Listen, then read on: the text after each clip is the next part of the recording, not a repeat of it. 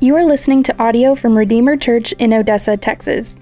You can connect with us online by visiting redeemerchurchodessa.org. Good morning. My name is Robert, and I'm in community here with my wife Heather and our two kids, and I'm going to be reading Philippians 3:12, and it's through the ESV. Not that I have already obtained this or am already perfect, but I press on to make it my own, because Christ Jesus has made me his own. Brothers, I do not consider that I have made it my own, but one thing I do, forgetting what lies behind and straining forward to what lies ahead. I press on toward the goal for the prize of the upward call of God in Christ Jesus. Let those of us who are mature think this way, and if in anything you think otherwise, God will reveal that also to you. Only let us hold true to what we have attained. Brothers, join in imitating me, and keep your eyes on those who walk according to the example you have in us. For many of whom I have often told you, and now tell you even with tears, walk as enemies of the cross of Christ. Their end is destruction. Their God is their belly, and their glory in their shame. They glory in their shame, with mind set on earthly things. But our citizenship is in heaven, and from it we await a Savior, the Lord Jesus Christ, who will transform our lowly body to be like his glorious body, by the power that enables him even to subject all things to himself. The grass withers, the flower fades, but the word of our God stands forever.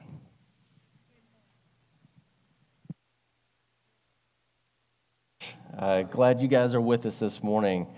Want to say a big thank you to Caleb and our guys from Redeemer San Angelo coming and helping us out. That way, I don't have to try and do the songs and preach, because last time I did that, I went home and crashed, and that was really exhausting. Also, you guys didn't have to hear me singing poorly into a microphone this morning, so thankful for that. My name is Matt Bertrand, and I'm one of the pastors here at Redeemer Odessa. If you're new here, if you haven't been here before, we're so glad you're here with us this morning. We'd love to get to connect with you and meet you. We are using the ESV Bible. If you need a copy, raise your hand, and we'll get you one. If you are using one of these fancy things, you can pull it up on there as well.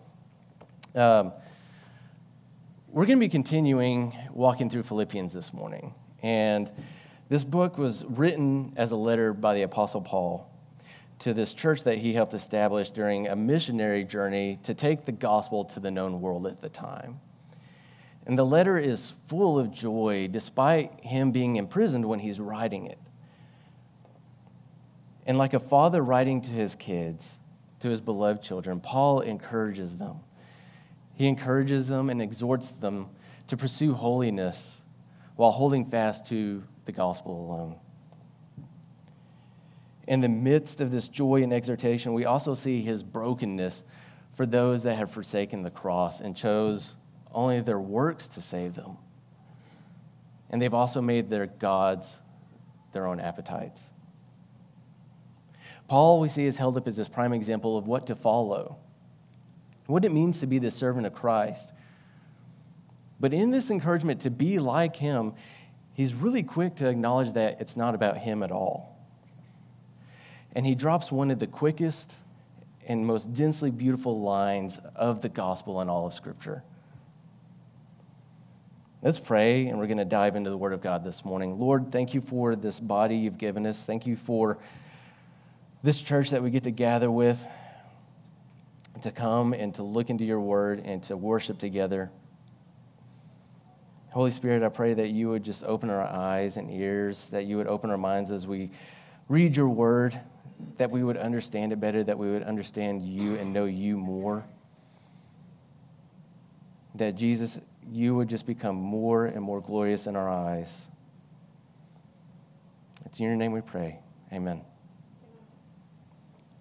So last week, Tanner walked us through Paul's list of accreditations, right? His resume, if you will. He's holding up all these things that he once clung on to for his own righteousness, his own justification. He had everything going for him that he could possibly have, and he realized it was all just nothing but refuse and garbage. Rubbish when held in light of Christ crucified. and his righteousness that was freely given to us. Paul counted it all as loss for the surpassing joy of knowing Christ and sharing in his suffering and his resurrection.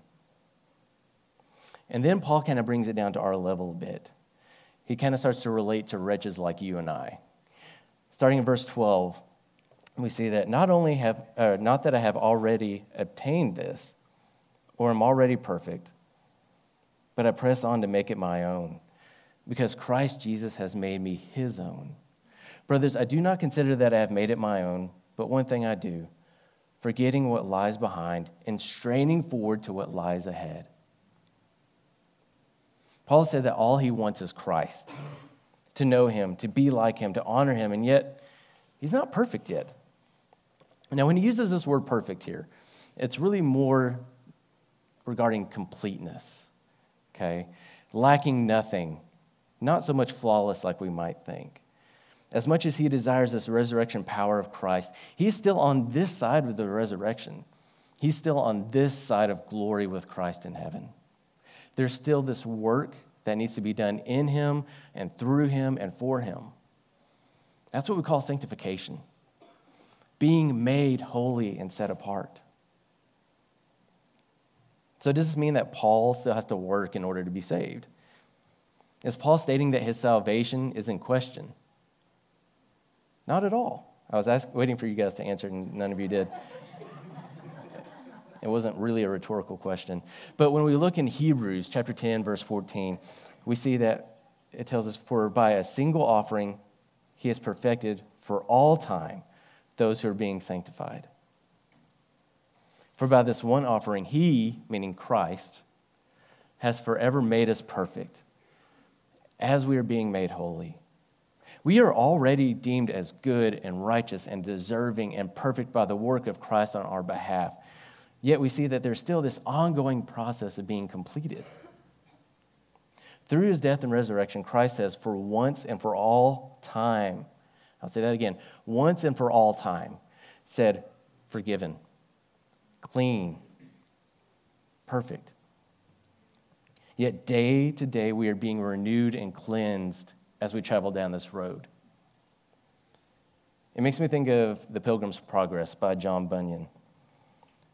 In this book, the main character named Christian is told that the only way to remove this unyielding burden on his back is to enter through this narrow gate. So he finds this gate and enters through with the help of these others on his journey. And he comes across this man on this hill. This man is hanging on a cross. As he fixes his eyes upon him, as his gaze turns upon this man, this burden falls from his shoulders and into this empty tomb. But that's only the first part of the story, really. That's like Act 1. The rest of the book is about him journeying to the celestial city. He was already saved. That burden is gone and dead. His sins were taken from him, yet he still struggled with doubt, confusion, these lies as he journeyed on this pilgrim's path. And just like us, Paul hasn't reached completion yet, but he presses on. He presses on to own and to obtain this perfection. And I love this little section right here. Some translations read that he is pressing on to possess the perfection for which Christ first possessed him. Or another way that it was worded I saw is, I want to lay hold of this perfection because Christ has already laid hold of me. This is so short and can almost be passed by, but it's so beautiful, and I don't want us to just rush through it. This is the gospel condensed into just a handful of words. No, I'm not perfect yet. I'm not perfected on this side of the resurrection, this side of heaven, but I'm assured I will get there because Christ is the one who took hold of me. If he is the one who took me, claimed me, chose me, then he will definitely see his work through to the end. Christian, hear this. Scripture tells us that before creation, the cross was always the plan. that before the foundation of the world itself, the Father, Son, and the Holy Spirit made this pact to redeem a people for themselves. In fact, Revelation 13 tells us that as believers, our names are written in the Lamb's book of life that was written before time itself. The Christian is simply the one who realizes the saving work that was done for them. They come to this realization through the power of the Holy Spirit in them that this saving work was done. If you didn't start the work of saving, then how can you daily renew yourself? How can you keep yourself progressing forward if you didn't start that process? He will indeed finish the work that he began in you, and he will renew you day by day as you trust and grow in him. But it's hard to be renewed and to progress day by day, and it's hard to take hold of this perfection if we're still clinging on to the past. Verse 13 says, "Brothers, I do not consider that I have made it my own, but one thing I do, forgetting what lies behind and straining forward to what lies ahead." We just finished Halloween, and it's already Christmas season. My tree is up. Lights are on the house. Stockings are up. Believe it. But the thing is, I used to love horror movies, okay? I still do, to be honest. Especially kind of bad horror movies, like the more ridiculous, kind of the better. So the early 2000s, the early aughts, if you will, had great ones, but I'm also kind of slightly biased because that was like my formative years. But there was always some scene where some unfortunate soul was running from this terror that was besetting them, okay? And what do? They keep turning around. Like, just run. Just assume the bad guy or whatever is behind you and just pump your legs. But they keep turning around, and then what happens? They trip. They fall into this ravine. They step in a trap, something. And then it's curtains. In fact, we were watching Ernest Scared Stupid,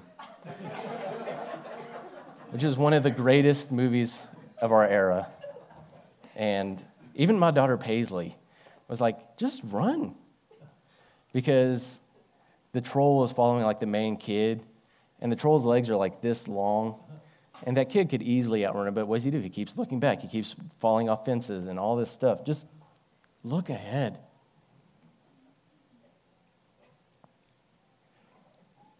We've all made mistakes. We've all had these lapses in judgment. And we've all fallen way short of this perfection that we are called to. Romans tells us that there is not one who hasn't sinned.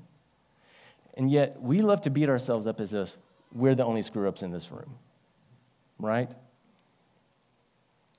Now, this by no means is telling us that we have this license to not reconcile. We are called to confess. We're called to repent. We're called to seek forgiveness and to reconcile with those that we've hurt.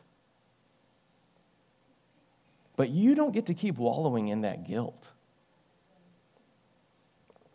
You don't get to keep wallowing in that guilt. By doing so, we're effectively telling Christ that his sacrifice was not enough. And we're saying that we are a better judge than the Father. That sounds dangerous. That sounds more dangerous than running through a swamp with a maniac behind you.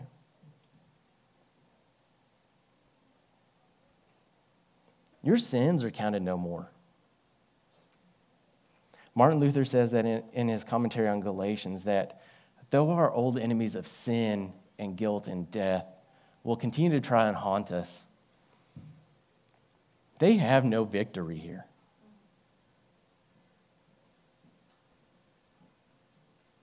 What then are we to keep in view? If we're not to keep our eyes back and keep reminding ourselves and beating ourselves up over past mistakes, past sins, what should our eyes be fixed upon? Verse 14 says, I press on toward the goal for the prize of the upward call of God in Christ Jesus. Let those of us who are mature think this way, and if anything you think otherwise, God will reveal that to you also. Only let us hold true to what we have attained. So here Paul uses the words goal and prize. A goal is something that we're striving for, that we're working for. We're putting this effort in. But a prize is what's given to the victor. That's what you get at the end. So Tanner has often said that the gospel is opposed to earning, but not opposed to effort. And we have to make a distinction here. The legalist is one who would say, you know what, I am determined to earn my salvation through keeping the law, through works, through working my way to heaven. That's what my salvation is dependent upon. But that's not the gospel. The flip side of that, we would call license. Because we've received this grace and this mercy, that doesn't mean, you know what, I can do what I want. I have free reign. I have license to live how I want, and I can be passive recipients of this. I want you to think about it this way. Jesus is our goal. He is what we're striving for day by day in the power of the Holy Spirit. He is who and what we are to emulate and resemble. The word Christian means little Christ. We should look like him. He is worthy of our effort. But here's the kicker with this. He's also the prize that has already been given to us. The Father has called you in his Son, meaning because of Christ, you are already set. Think back again to that book of life where your name is written. You have the prize already. And Christ, as our prize, is what then allows us to pursue the goal of being like him. His Spirit is in you, drawing you, growing in you. His word will not return void and empty. We've won the race already. In Christ, we are already victors. But now let's finish this thing well and run free towards him. And you can't run when you're holding on to these weights of the past. So that, again, Hebrews tells us to drop everything that is holding us down so that we can run with endurance the race to the end. As we look to Jesus, who is the author and perfecter of our faith. Meaning he's the one who started it, he's the one that's going to see it through, and he's the one that's going to complete it. This is so good, Christian. I think so many of us need to hear this. Let go of the sins, the guilt, the self-condemnation that is weighing you down and run freely in light of the gospel that saves. He called you. Because he has called you, you have this faith in him for your sealed salvation. Because you have this faith in him, his Spirit is in you. Because his Spirit is in you, you can run the race as you grow in him, knowing that you cannot lose this free gift that has been given to you already and sealed. You can then work out your salvation without fear of losing it. We can pursue him through reading of the word, through prayer, through disciplines like scripture memorization, all in the freedom that he offers. As we grow and learn and use what the Holy Spirit shows us in Scripture, we have this snowball effect of more and more Christ. Christ is our end, and he is also the means to that end as we run to him. Hold tight to this gospel of Christ crucified and Christ resurrected. Hold tight to your sonship that has been bought and paid for.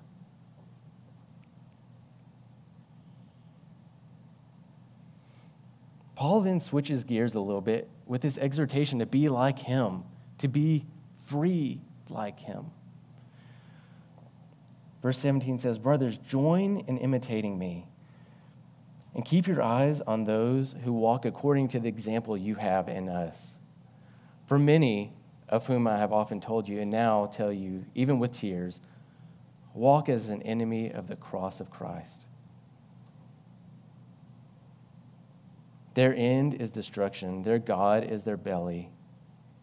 And they glory in their shame with minds set on earthly things. At first pass, verse 17 can seem rather kind of prideful. Okay? Up to this point, like we've already seen where Paul has said all of his accomplishments are just waste. All of his accolades mean nothing. And then he comes to this exhortation to tell us to be like him. But a couple things to keep in mind. So you and I can pull up any verse and any translation we want to within seconds on this little handheld computer. We can walk into just about any bookstore in the country, find any translation of the Bible we want. We can find the entirety of canon like that. This church didn't necessarily have that. They needed examples to follow, tangible outworkings of a life free and devoted to Christ. And that example for them was Paul. I think about my kids. Side note, my kids decided to be back there instead of hearing me preach, so I don't know what that says. I gave them the option, but Cam is doing an awesome job back there with the kids' ministry. Kind of hurt my feelings a little bit. Now, hear me, though. I am very much a sinner in need of grace. Do I have it all together? Not at all.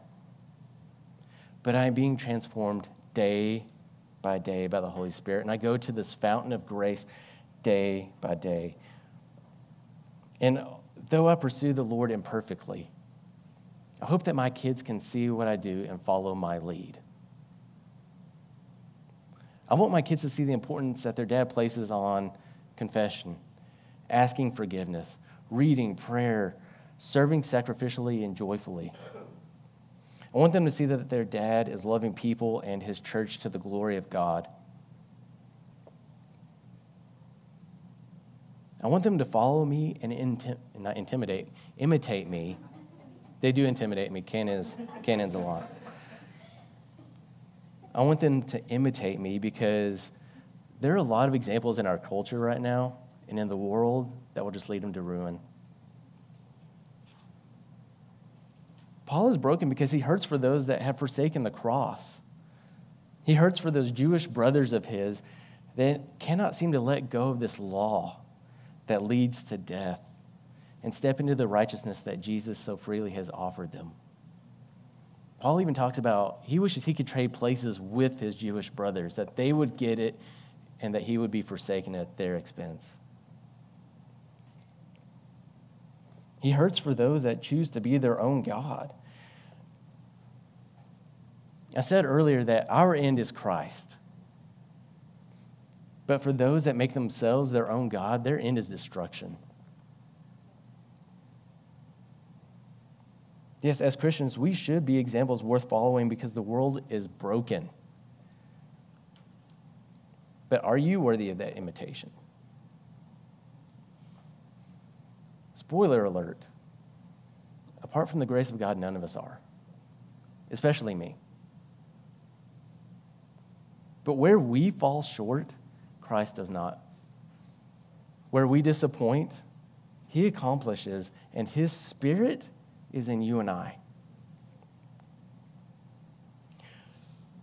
From the fall of Adam in the garden, we have been under this lie that we can that we can be like God. That was the lie, right? Eat this and you will be like God. And since that time, we have been striving to either save ourselves via this burden of law, that we can work our way to heaven and put God in our debt. Or we're going to save ourselves by becoming our own gods and satisfying our every desire. But either way is going to lead us to death and destruction. I hate many of the things I see around us. There's so much that is competing for our affections and the affections of our kids. On social media, we follow influencers and celebrities. But what are we actually following? And let's just also acknowledge that by all accounts, the world seems like it's gone a little crazy here lately.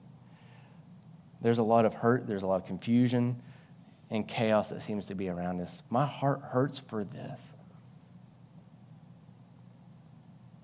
But I rest in the fact that God is good and He is in control. God is sovereign. Though the nations rage and the seas roar and foam, He is in control. And Romans tells us that in His plan, He has called those to salvation and those to destruction, all for His glory alone.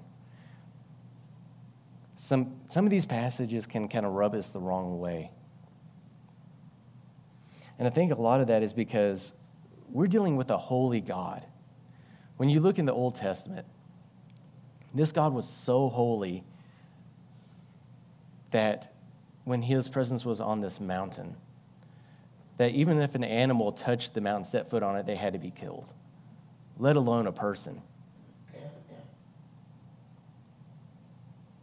We tend to apply our own sense of fairness onto this holy God because we still have such a low view of our own sin. The fact that any of us have been saved, that any have been called, is a miracle of miracles and a mercy of mercies. Paul knows this, and he's broken by it. Two things can be true at the same time. He can at once hate that people are on their way to destruction, but also know that God is good and true in this.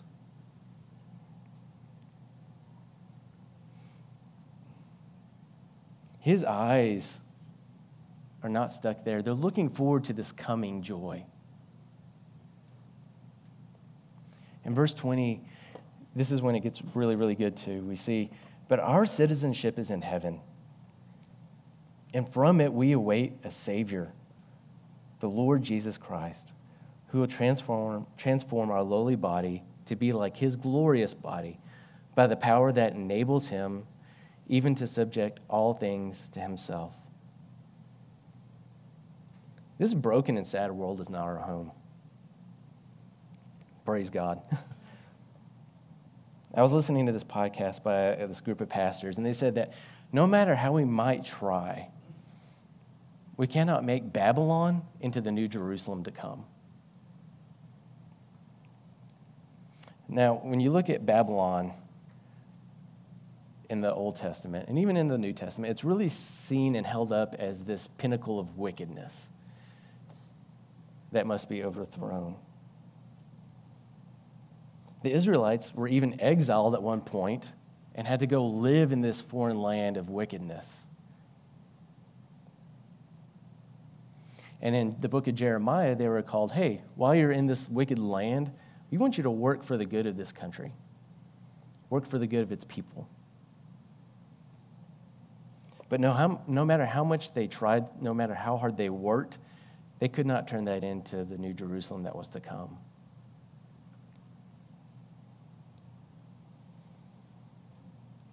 We are travelers. We're exiles. We're sojourners in Babylon. We're there. Our home isn't here, and as much as I love our country, its history, its blessings, my first allegiance is to Christ as King and to His coming kingdom where everything will be made new.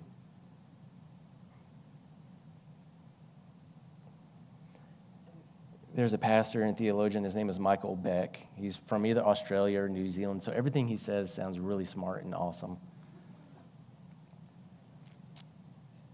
But he was talking about that as Christians, we have one foot in heaven and one foot in Babylon.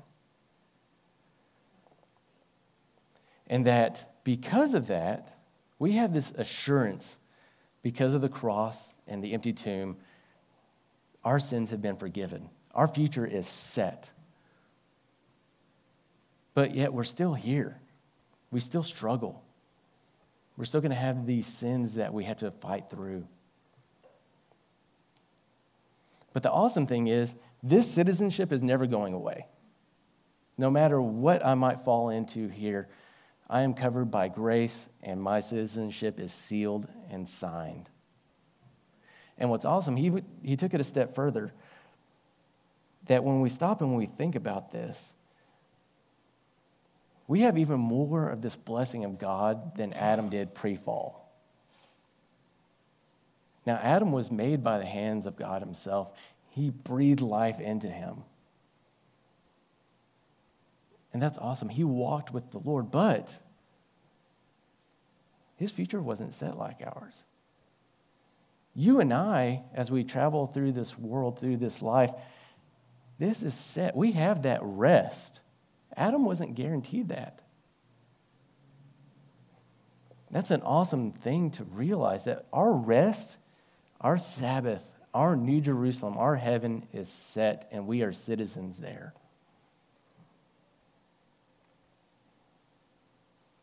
And because of that, as Christians, we can keep pressing on through hard times, through heartache, through sorrow, because we're looking forward to being glorified in Christ.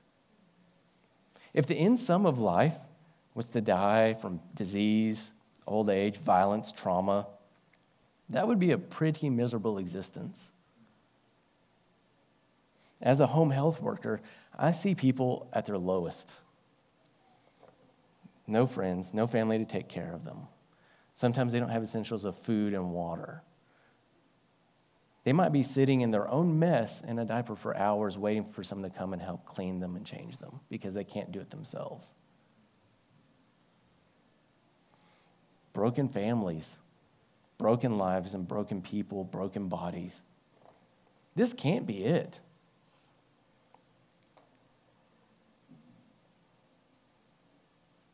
But we can face suffering. We can face bad news. We can face scary diagnoses. We can face the hardship of this world. Because one day, death will be no more. Death and sin and sickness have been defeated, and the grave has been robbed of its prize. Christ is victorious, and he is coming back to usher in his kingdom, a new kingdom where sickness and our frail bodies will be no more. Then we will finally be complete and lacking nothing. We will finally possess and be able to finally take hold of that perfection for which he has first possessed us. And then we will get to enjoy him forever.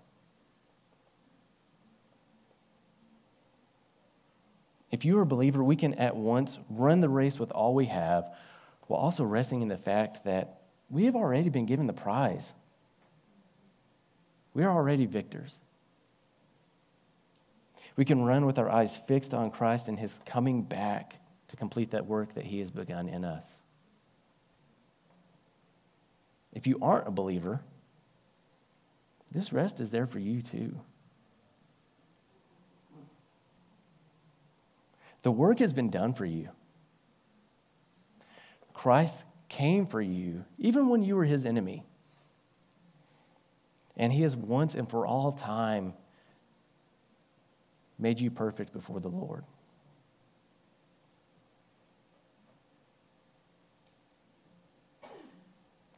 He calls you clean, forgiven.